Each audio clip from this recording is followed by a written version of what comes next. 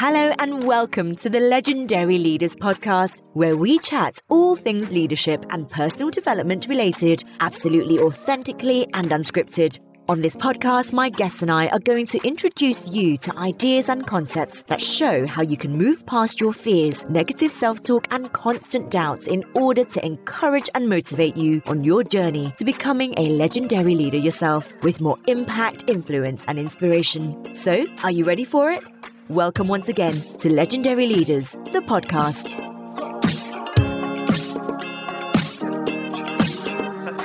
Hello and welcome to Legendary Leaders, the podcast. My name is Kathleen Merkel and I am the host of this show. Today, another amazing guest here with me. His name is Tony Chatman and he is a leadership speaker, author, and corporate relationship expert. One of the topics we're going to touch on in far more detail today, how to build relationships, why are relationships so important, and that you can actually do anything and you can have any skill, any capability. But if the relationship isn't right and you don't invest in authentic relationship and what authenticity means in this case, we're going to talk about today as well, then you are not going to be as successful as you may want to be. Relationships do matter. So it's important that we really invest in those. So he's got a real passion for teaching leaders and teams how to build emotional and business bridges and tackle tough diversity conversations as well. Today, this is another topic we will be touching upon. How can we really integrate into businesses the topic around diversity and inclusion more? We are going to talk about what does each individual need to do, who needs to take responsibility to move it from a piece of paper basically on the agenda into reality, and why is it so important to make it an everyday topic, right? Black Lives Matters has been huge this year and has been discussed so much, but what does it mean really for different organizations? What does it mean for all of us as individuals working with or in organizations? And how can we translate it into our own very, very unique and individual situation? We're also going to talk about the force multiplier. Tony has written a book called The Force Multiplier, How to Lead Teams Where Everyone Really Wins. But what does it really mean? What is a force multiplier? And that brings us to his story as well, from being a chemical engineer to becoming a renowned speaker and trainer in his field. We're going to touch on far more leadership topics as well. I mentioned already diversity and inclusion. I mentioned relationships. We are going to talk about communication, about speaking and storytelling, about being real when on stage, when interacting with other people. It's easier said than done. And that we also need to really understand what it is we really want to do. He acts with passion. He talks with passion. He has many, many examples he can share. And that is one of the secrets of his success. He has found his sweet spot. So how can you find your sweet spot? How do you know when you are passionate about something, when the thing you are doing, the role you have is the right role, right? And when you have this real feeling of, yes, I'm in the right place. So another topic for today's show. I'm sure you're going to enjoy it as much as I enjoyed recording this episode and really enjoyed the company of Tony. He is absolutely fantastic and just has such a fantastic sense of humor. So do dive in, enjoy, and as always, leave us a review at the end of the episode, please. We would love to hear your feedback on what you liked in particular, what resonated with you, what didn't resonate with you at all. So do let us know, and then we can adjust the upcoming episodes even further with you. Enjoy and speak to you in a moment. So hello, and welcome, Mr. Tony Chatman. Hello. Hey, Kathleen. Fantastic. It's great to have you here. So how are you doing today? All in all, I'm doing fantastic, honestly. Lovely. How about yourself? Yeah, same. And you know what? Over the last few months in this weird COVID-19 year, I had my ups and downs, right? And I thought about, is my profession, is my focus area as needed as it was last year, i.e. leadership? And that down maybe lasted a few seconds when I realized, oh my God, it's needed more than ever. How are you feeling about it, given that you are in a similar space? Yeah, it's interesting. I think it's been revealed that leadership, at least in its current state, has had its flaws, and flaws that because the rest of the world was going so well, it was easy to overlook them. And now I believe that this current situation we're in, I'm going to describe it because it's not just COVID. It's not just a racial conversation. It's this incredible cauldron of all of it together. What it's really done is it's magnified the flaws and revealed the areas that need to go back and be strengthened. Yeah. And so I feel that conversations about leadership are far more important now than they were 6 months ago. Absolutely. I'm so with you. And you are the master of having leadership conversations, i.e. talking to your audiences, engaging them, inspiring them. I mean, the testimonials are just incredible. How do you connect with your audiences in this virtual space we find ourselves in? So number one, a lot of my clients are hiring me primarily to do, virtual trainings. And I love it. I thought that I would hate it, and I actually love it because what we do is we try to replicate being together in a virtual space. And so we're breaking into, your breakout rooms. We're using the chat. We're making it very interactive. But I also think because people aren't physically in the same room, they're a little more vulnerable and a little more free to say things that they may not say if their coworker was sitting next to them. And so it allows us to have a level of conversation and even at times some anonymity. If they want to send me just a, special message, it gives them a chance to say things and ask questions and give me touch points that I would not have had we all been in the same room. So it's been fantastic. Yeah, that's so great to hear. I get mixed messages, in all honesty. The messages are, yes, we still want to connect. And if we can't connect face to face, then let's do it virtually. But at the same time, I notice that more and more people become really tired of the virtual space. So it's really important to engage on a different level whilst being on this platform, whatever the platform is, right? Right. So part of it is the people needs don't change, right? We're still people. We just are getting it through a different medium. We're getting it through something virtual versus breathing the same air, right? Yeah. Which we may not be breathing the same air until it's disinfected for quite a while. Yeah, But, indeed. but the actual needs we haven't really changed. And the bigger issue, I think people are getting tired of the virtual platforms just because it's overused, right? Now people have meetings ad nauseum on Zoom or on WebEx or whatever the platform is. And you just get tired of it because a lot of it is stuff that's really meaningless. Yeah. But when you give people something meaningful, they connect. So people will say, well, I don't want to sit through a half hour, Zoom meeting, but then they'll binge Netflix for 3 hours because there's something that connects with them on Netflix. So the key for us is to connect with them on this platform. And how do you do that? What does connection mean to you? How do you connect as well, right? And then how do you do that in your work?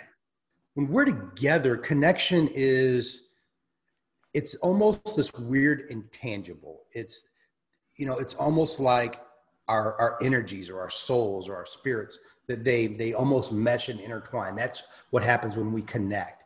And so when we're doing it virtually, part of it is I have to speak to you like you're here. And so even as I'm looking at you and I'm having this conversation, in my mind, I'm not doing this through a screen. I'm doing this here. And you can feel that in the same way that it's been shown that on a phone call, you can actually hear when someone's smiling, right? It's been shown. You can hear it. You can feel it. It changes how they communicate and it changes the energy. The same thing happens when we're talking right now. And so if I'm just, okay, I'm talking to you on Zoom and so, hey, Kathleen, how you doing? That's very different than if I'm like, no, I want to be connected to you. And I actually have to do it more demonstratively because I'm doing it in 2 dimensions versus 3. And so I'm very aware of that. So I'm making a conscious effort to project more energy for you to absorb it. And that does not mean me being louder or me being quicker or whatever, but it means me magnifying everything that I'm saying because I want to make sure that in the chaos of bandwidth and distractions in your home and everything else that you're connected with me. But then on top of that, it's not just how I say it. It really is what I say, that I can speak from a place of authenticity, that I can speak from a place of experience, and that I've pre-vetted what I'm going to say so that I know that what I'm going to say is somehow going to resonate with you. It's not meaningless words, and it's not theory that I read from a book, but it's real life stuff that's going to hit you where you are today. Yeah. If I can do that, then we can connect. I love the authenticity part and the real stuff that you really touched up on, which is so important, especially nowadays. It has always been important, but now to really connect on this different level is absolutely essential. And not everyone has mastered it. Let's be frank. No. Well, no, and let's be frank. Not everyone's mastered speaking when they're in person. I mean, it's not like, well, we had this great, huge pool of people who are awesome, and now we're trying to figure out how to do it in, virtually. It's like, no, some of you guys, I was looking for a reason to log off. I just couldn't do it because I was in the same room, so, it's sad, but that's true. So yeah, it's a different skill set. It really is. And, there are some minor things you could do, like making sure you're looking at the webcam and not at the screen and things like that. But so I do Facebook Lives 3 times a week. I was the beginning of the quarantine, I started doing them daily. And part of it is I wanted to connect with just my people, my community of people. And part of it was I was getting in reps. I was every day doing something virtual and really managing it through a comment section or a chat box. And so there's something about getting in those reps that makes your learning curve faster. Yeah, absolutely. I do sometimes wonder what gets in the way of people being able to connect on this authentic level. And I have my assumptions about it and my insights, but what is it that you have observed? What's getting in the way there? Some people don't know what they're talking about. Let's just start with that. There are just some people that it's like, you're clearly trying to figure out how to make $1. This is not your topic. You may have read a book or studied it or whatever, but this is not what you do. Okay, so I'm going to be my most real self. Mm-hmm. I really care about the people who are listening to what I'm saying. Yeah. And when I say I care about them, I care about them. I care that what I'm saying is important and it's going to really help them, not just that I'm getting paid. I care about their time. I care about, a weird thing happened to me. So years ago, I was actually working in nonprofit, and I did a lot of ministerial work as well. And I'll never forget, I was talking to a young lady, a young professional. She was a dentist, and she and her husband lived in a co-op. And I said, "Are you guys going to buy a house?" She said, "We thought about it, but there's something that you said a couple of weeks ago that made us reevaluate all of that." And in that moment, I thought, people are making life decisions based on my words. That is not something I take lightly. And so that really, I took what I said seriously at that point. But after that, I realized everything that I say has the potential to impact someone's life. And so I can't just flippantly throw things out. Yeah. I can't just say things that aren't researched. I can't just, I have to be able to delineate the difference between fact and my opinion, because a lot of people will say their opinion like their fact, and people make life decisions. They invest money. They change their time because of this. And when you do that, you're really saying, I am not going to be a good steward of your time, of your energy, of who you are as a person. And I feel that we do people a disservice. People are number one, often are paying for us to come and speak to them and talk to them. And I feel that if I don't leave a group of people in a better state than they were when they came in, and that could be intellectually, it could be emotionally, it could be mentally, it could be relationally, whatever, then I haven't fulfilled my job. And if I haven't been careful to make sure that I don't do anything that could damage them and that I'm not irresponsible with it, then I also feel like, man, I really haven't done my job, because that's this dangerous. And you know what a big part of it is as well, is to listen. What are the concerns of the people that talk to you? What are their desires? what are they not saying, but you're kind of sensing it, you're picking it up, right, through their body language and so on, your intuition. And that is something I am observing, that the listening skills just are not where I would love them to be, that we really pay attention to one another, that we are present. You and I are speaking here on camera, but I can definitely say from my end, how I observe you, and also here from my end in terms of distractions, I don't have distractions here. They are switched off because I want to be here with you and offer a great conversation to the audience. But that's really something that we have to focus on more. Talk less, listen a little bit more. Yeah. And I think that comes down to what I even said when I was talking about connecting with people and as a speaker. I think that people don't value other people enough, right? So I value you. So as you're speaking, I'm listening. I'm not only listening, I'm not thinking about what I'm going to say next. I'm not, over filtering, and I'm not doing all those things because I actually care, right? I think that's what happens is, A, we need to care more about what other people think and feel so we can listen. And then B, we have to almost shore up ourselves and patch up ourselves, because when we don't listen, often we get into these weird, they're not even dialogues anymore. They're like competing monologues. But we get into them because of our own insecurities, right? I'm not secure. And so I've got to show you that I really know what I'm talking about. And even though you said all this stuff, that doesn't matter because it's really about me showing you that I know what I'm talking about. And it's like, oh gosh, really? And I didn't hear a word that you said. And that's what happens. It's great that you mentioned the competing monologues instead of having a deep, present dialogue. We've been diving into leadership quite a bit already.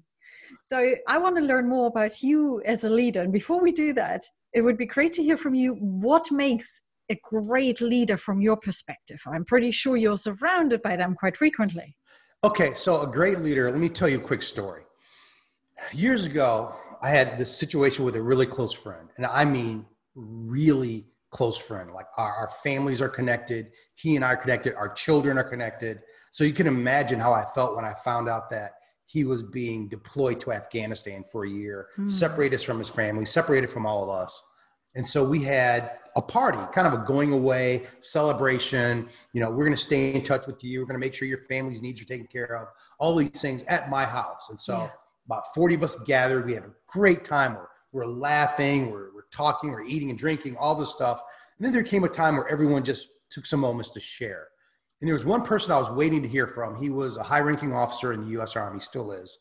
And he said something, though, I wasn't prepared for. He said, you are what we refer to as a force multiplier, because by your very presence, you bring out the best in everything and everyone around you. And in that moment, it all hit, right? It was like, that's the vocabulary, that's the nomenclature I've been looking for, because we often think of leadership in terms of, I can create a vision, or we have followers, or we turn the ship, or all this other stuff. But are people better because of your presence? That is great leadership. Great leadership allows people to be better at what they do and better people.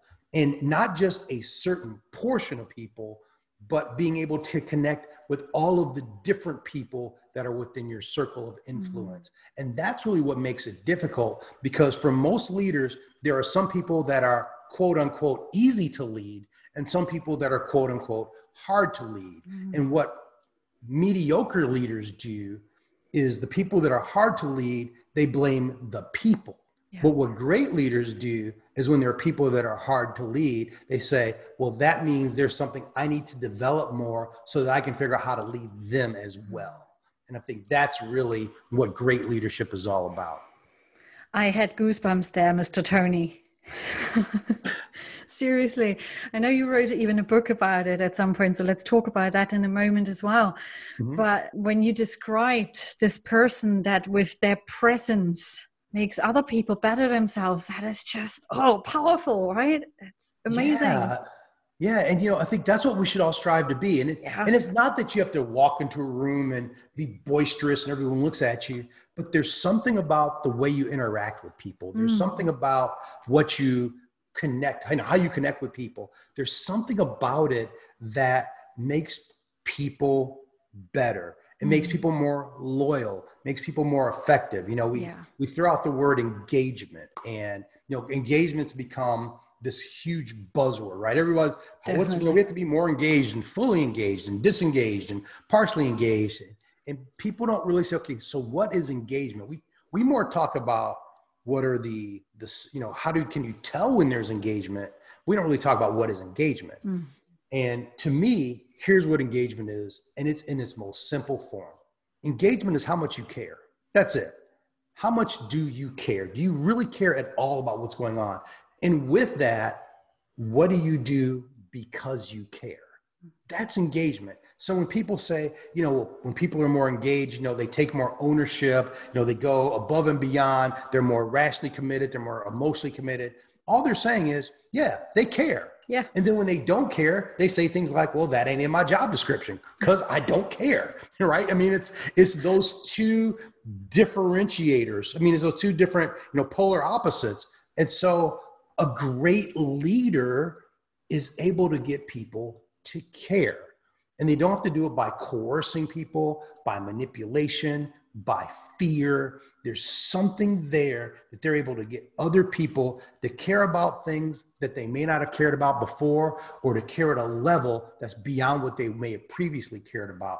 But by doing that, and so that's why I say it's not just walking in the room and it's my energy and it's something, and it's different for all of us. Like, it would look different on you than it would look on me, but we're both equally capable of being that person. Yes, 100%. And I often think about leadership in the sense of holistic leadership. It's not a person that you suddenly decide to be because you go to work. You demonstrate leadership, if you want to, in all areas of your life. And I often compare it with to parenthood or friendships. How do you show care there? How do you show that you have an interest in the people? How do you help them feel safe and loved? So what's the difference now at work? Suddenly we have to build up a wall. Suddenly we have to be a different persona. Not necessarily. You operate in a different framework. Absolutely. There are different ways of behaving in different situations, but that doesn't have to change you and who you are. Absolutely. Right? 100%. Yeah. But I think people get caught up into a few different things.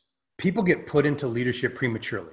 Mm-hmm. They're just not ready for it. And then they're not trained for it. They're just, they were good contributors. They were good at doing this. They're technically proficient at a skill. Yeah. And someone said, I'm going to reward you by putting you in leadership. And that could be the absolute worst thing that we've done. And then I'm going to reward you by putting you in leadership and not train you. Oh my goodness, what are you doing? You're setting us up for failure. So then they kind of learn leadership, by osmosis. And a lot of times they're observing poor leadership and trying to figure out how to imitate it.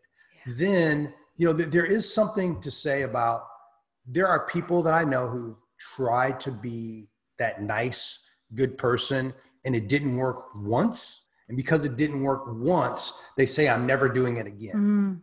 And so then it's like, I can't be this nice person. I've got to put on this different persona. And there's all of these different, reasons that are all horrible. But, would you start off with the holistic leadership? I mean, I think that resonates, because the reality is, the better a person you are, the better a leader you'll be. Correct. Really great leadership transforms the individual to being a great person. Mm-hmm.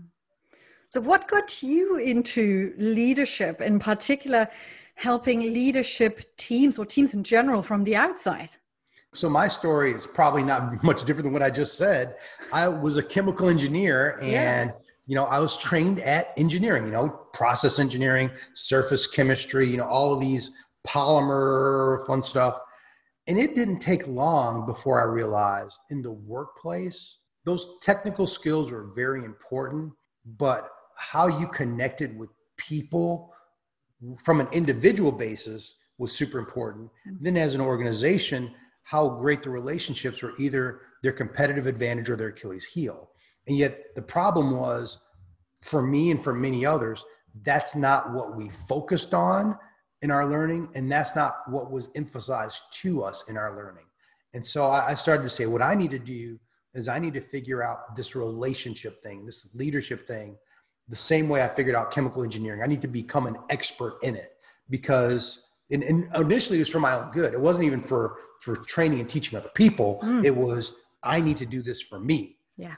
And the more I did it, the more it just brought different types of success. And eventually, people started asking me questions and started wanting help. But even then I didn't see it as this is my mission in life. It was just, okay, I'm doing other things, but I can still help these other people. And then there came a point where I just realized most people spend more time at work than any place else. Yeah. They spend more time with their coworkers than they do their families. If they're having a miserable time at work, that impacts their life. And one of the greatest things that determines their experience at work is leadership.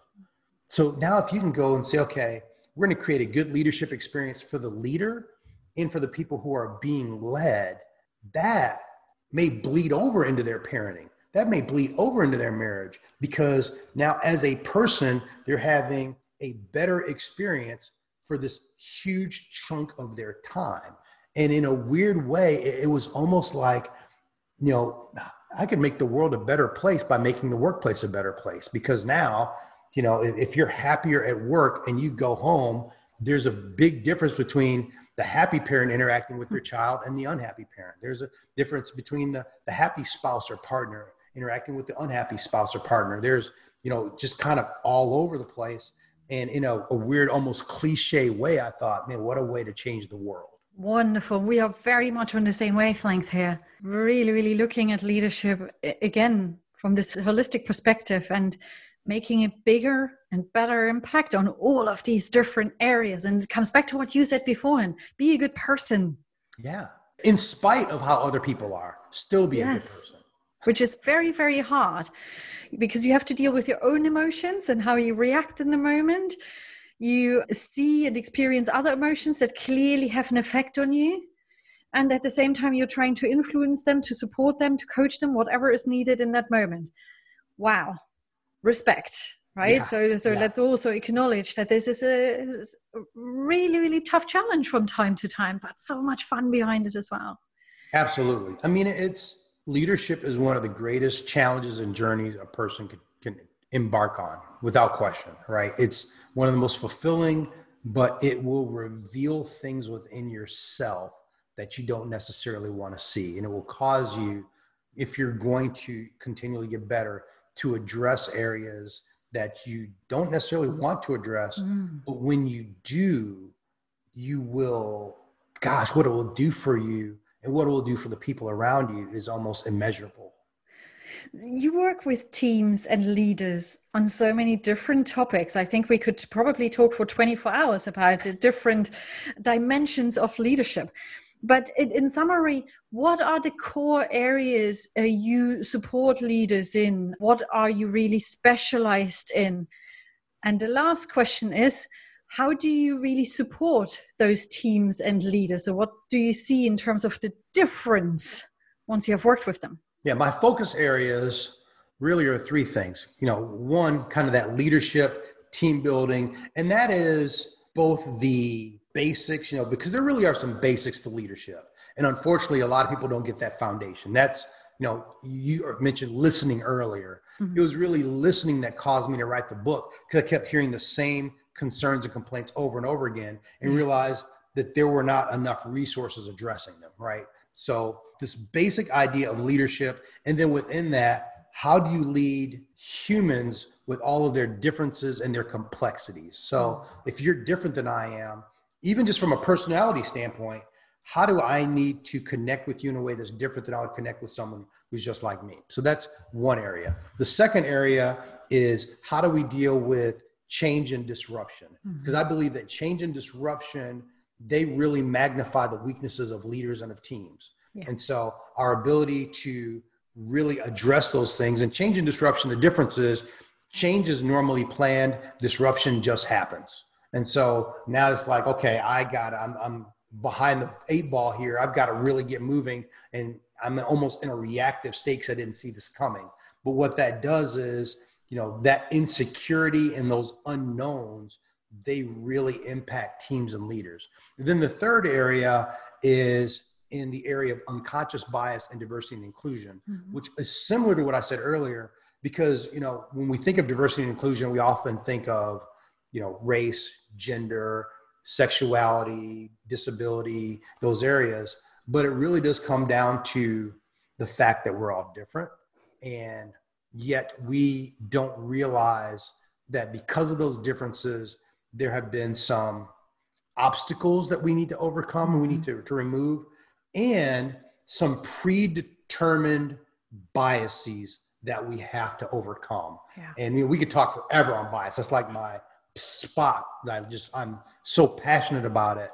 But biases not only affect things like diversity and inclusion, they just affect overall decision making. And so, those are the real areas: leadership, change and disruption, then bias and inclusion. Those are the three areas. How do I see teams change, from when I started to when we're done? Part of it is intangible. Part of it is, people are happier. Like, I'll challenge leaders and I'll say, okay, I'm going to give you a 30-day challenge. I want you to treat everyone with dignity and respect, regardless of how you treat them, for 30 days. And they'll write back and goes, oh my goodness, it has been such a revelation. This person was difficult and they're not anymore. And this person, they kind of gotten on board, and we used to be enemies and adversaries, and now we're allies and things of that nature.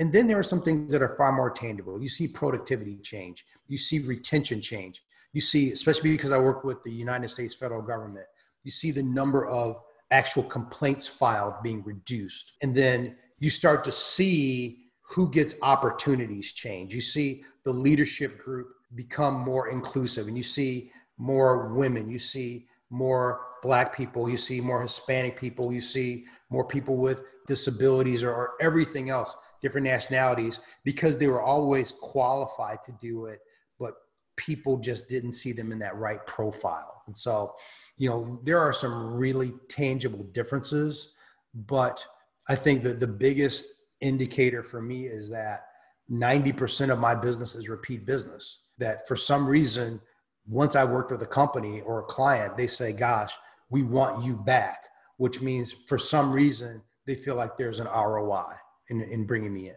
Absolutely. And everything you have just described, your focus areas, the shift you see in those teams and individuals, comes back to being human. Yep. And I want to highlight in particular the whole topic around diversity and inclusion. I think it's absolutely 100% important that we focus on it, that we make it a topic more than ever. However, I'm going to throw my little challenge in here. I don't know how I feel about diversity and inclusion as a function, as a title, making it a responsibility. I think from my perspective, now I've worked in big organizations where it is a separate department and function. It should be a part of every individual, that you take responsibility for getting to know the people you work with, you interact with, you live with, whatever. You get an understanding for them. Everything you have explained in terms of understanding, we could bring in the psychometric testing as well, their preferences, and understand how you communicate with them. And to really take ownership of understanding that you are an individual, they are different individuals. How do you come together? Yeah, so I would make a hybrid of both of those things. I would say it's everyone's responsibility because it's part of the culture, and everyone makes up the culture. And so, when I think of culture, I really think of the relationships that are happening within a company. That is the culture. And so if you don't have everyone being inclusive, you cannot have an inclusive culture. At the same time, I do think there, just like with many other functions within the business, there does need to be a driving point. There has to be something that is saying, okay, now how are we measuring it? How are we doing it? There's got to be almost a source of accountability and a vision for the future. Because the thing about diversity is the more diversity you get, the more you understand how much diversity changes. And it's this evolution, because often we're really fighting against artificial barriers, right? There's, the fact that we actually view people based on what is nothing more than skin color and a few physical features is preposterous. Yeah. If you really think about how silly it is that we're viewing people based on, you have a different skin color than I have and a different hair texture than I have. And so somehow that's a statement of the quality of person that we are. It's insane that we do that, but we do, right? And, we can get into the origins of all of that. So there needs to be, as it evolves, what happens is, because bias is often thought of in terms of blind spots, the minute you start clearing up blind spots, the more blind spots you realize you have. So, so it's a combination. All of us have to be involved in the work. It is not a one person's responsibility. And at the same point, then there also has to be a person or a council or a panel that is also saying, all right, so what next? What else do we have to attack in this thing? Because we're never there. And if you then, on top of it, embed it in the values, so really it's connected to the culture, bring it to life in everyday's life, wherever you are, then it becomes really, really powerful. Yes. So let's go back for a minute or so to your book. I'm really curious about it because I haven't heard about the force multiplier before I met you and I read about you. And as you mentioned, you have written a whole book about it. So what are the key insights that you share in this book when it comes to the force multiplier? So that's interesting, and I think most people hadn't really heard of force multiplier. It is a military term, and it's really a term for a tool, right? It's a tool that, if you put a certain amount of force or effort into it, it expands it. So like a lever, right? You push down on a lever, you're able to lift a large object because it multiplies the force. It's a very simple tool, but it's a force multiplier. The tools, they vary. So some of the tools, like there's a psychometric assessment of personalities, because I believe that just like when we talk about diversity and inclusion in terms of skin, the fact that we have different personalities, and because of that, different things that motivate us and drive us, understanding that so that we're able to not always use ourselves as a benchmark is really important. Okay. So I have a friend. This is a friend of mine who, he was one of those guys who never really dated just because he is really strange, right? And he always wanted to date these women that were like, yo, dude, that is never going to happen. Let me just tell you, that's not going to happen, okay? Well, hold on, Tony. What makes him strange? Everything. And here's the thing, strange and lovable. He is like, we're friends to this day, but he is very outside of the norms, we'll say. In the way he thinks, the way he dresses, his personality. So it comes across as very awkward quite often, but people who know him love him, right? So we have a great friend group. He's part of it. So he finally dates this woman and they're, perfect for each other. They get married, and yet a Valentine's Day comes around and he's never even had a girlfriend before. Now he's got a wife for Valentine's Day and he's thinking, okay, what do I get her? I got to get her a present. So he calls me, goes, man, I found this perfect present for her. I'm really excited. And he keeps talking on and on and on and on and on about this Valentine's Day present. So I'm finally like, okay, so what'd you get her? He goes, I bought her a jigsaw. And I'm like, a power tool? You got her a what?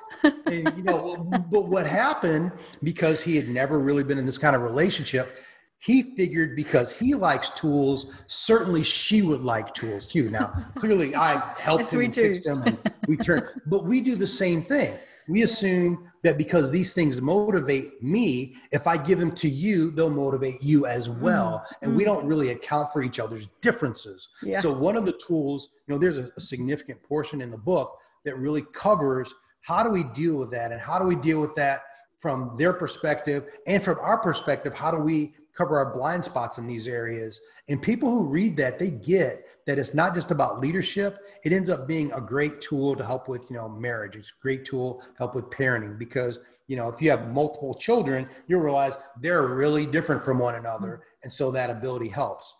But then there's other very practical things. How to delegate, because I don't think people really understand how to delegate. There's a difference between telling people what to do and then understanding how to delegate. How to, one of the simplest things, having a great attitude every day, right? Sounds minor, but I remember when I became a leader and my mentors came up to me and said, Tony, congratulations. You just lost the luxury of having a bad day.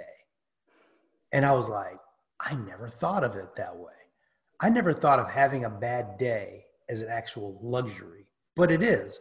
When you have people that count on you and when you have people that rely on you, you having a bad day has a ripple effect on all of those people. And research shows, number one, just like yawning is contagious, smiling is contagious, emotions are contagious. Yeah. But there's research that has been shown, especially like in sales teams, they can predict the productivity of the sales team by their emotional state. And so now we're saying, if you choose to have a bad day, if you allow yourself to be vulnerable, if you allow yourself to have a bad day, you've now affected a group of people in a negative way, and it's going to show itself.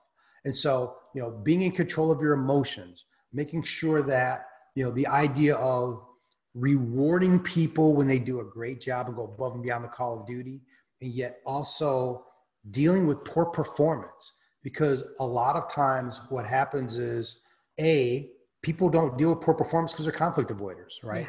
And even when we talk about all of this emotion and holistic and authenticity, you still have to deal with bad attitudes and poor performance. 100%. That's part of what you've got to do, not only as a leader, as a human being. You got to call that out.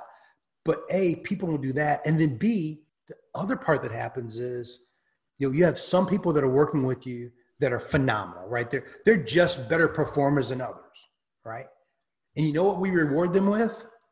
More work. Yes, correct. Right? And so now people learn. They figure it out. They're like, oh, so if I work harder, I don't get more money. I don't get a reward. I don't get a certificate or an attaboy or anything. I just get more work. And that becomes a huge demotivator. Yeah, things like that, a lot of things that when you stand back, you go, oh, that makes sense, but you can't see it when you're in the middle of it. You need to have these things pointed out. And some things are counterintuitive, but once they're pointed out and you make a real case for it, people are able to do amazing things. And I would add to these people who do amazing work, they don't just get more work, because I can always rely on them, right? They're doing the job great, so here we go. But quite often, they actually don't get enough recognition. And I remember one of my first mentors/coaches that I've ever had, I was very young at this time. She basically stood in front of me and represented a scale. And she said, here's the thing. Most people go to work and they want to do an amazing job. They want to do something really good, and most people do. And there's a tiny amount of people who couldn't care less for whatever reasons. As leaders, quite often, or managers, in particular new managers, we focus on this tiny amount of people who are not willing to do a great job, who may not be caring in the way that I want them to care. But what about all these amazing performers? How often do I say, well done, that was incredible, thank you so much, I appreciate what you're doing here? And not just giving praise, right? It's so important. Yeah. It's critical. It's critical. It's absolutely a must. So if that happens, then what happens is next is that they lose loyalty, right? Yeah. Because they're going to go somewhere where they're treated better, especially because they're already high performers. They can get other jobs. And so they're going to go where they feel emotionally connected, because that's where they will care. Yeah. And that's where they will be more engaged because they care. And so all these things that seem basic of almost human decency, right? Because now that comes down to being a better person. So we need to be able to say, okay, when our kids or when our friends or when anybody that we know, they're doing, 98% of things right and 2% of things wrong, it's not always our responsibility to call out that 2%. Maybe it's our responsibility to praise them for the 98 and say, you're doing fantastic at that. And that will do worlds of good versus feeling, well, it's my job to call out the 2% so they can get to 100. Well, that's almost the same as focusing on the 2, bad people versus the 98 great people. Exactly. Yeah. What a wonderful finish to this great conversation. Thank you so much, Tony. My pleasure. Thanks for having me. Before we let you go, please do tell people where they can find you, where they can find your book in particular as well. So the book, The Force Multiplier, How to Lead Teams Where Everyone Wins, that's on Amazon, Barnes & Nobles, Audible. You can find it in all those places. Any place you can find a book or an audio book, you can get it. In terms of finding me, gosh, my website, TonyChatman.com, C-H-A-T as in Tom, M-A-N. You can find me on LinkedIn, Facebook, Instagram, all under LinkedIn, Facebook, and Twitter, all under just at Tony Chatman. And for some reason on Instagram is Tony Chatman Speaks. You know, really the best place. Go to the website, figure it out from there. You can email me through the website. I respond to everybody. So, you know, love to stay connected with people. Whatever is your social media platform of choice, find me there and we'll rock from there. Thank you so much again, Tony. Thanks, Kathleen. It's been great. It's been great to have another legendary leader here today with us. How amazing is it just to reflect up on different topics and perspectives of leadership. And then the goal is really for you to take one piece, just one piece with you where you say, I'm going to take that with me. I'm going to practice that, or I'm going to think differently about it and see how it works in my day to day. I think one of the key themes and learnings today was clearly care, genuinely care, and be real when you do so in your personal life, in your professional life, wherever. So have a wonderful rest of the week. Thank you so much for tuning in. Don't forget to leave us a wonderful review or some feedback as well in terms of what you want to hear more or less of, right? Your opinion matters, so let us know. Have a great rest of the week. Speak soon. Bye. Thank you for listening to the Legendary Leaders Podcast. If you've enjoyed this episode, remember to subscribe to the show, either on iTunes, Spotify, or on my website, www.kathleenmerkel.com, so that you can hear more about our next episodes. I would also love to hear from you to discover what topics you'd like to listen to on this podcast. Please head over to kathleenmerkel.com/podcast and let me know. You can also find me on Facebook in the Legendary Leaders Facebook community. Thank you so much for listening, and I look forward to connecting with you again on our next episode of the Legendary Leaders Podcast. Take care. Bye.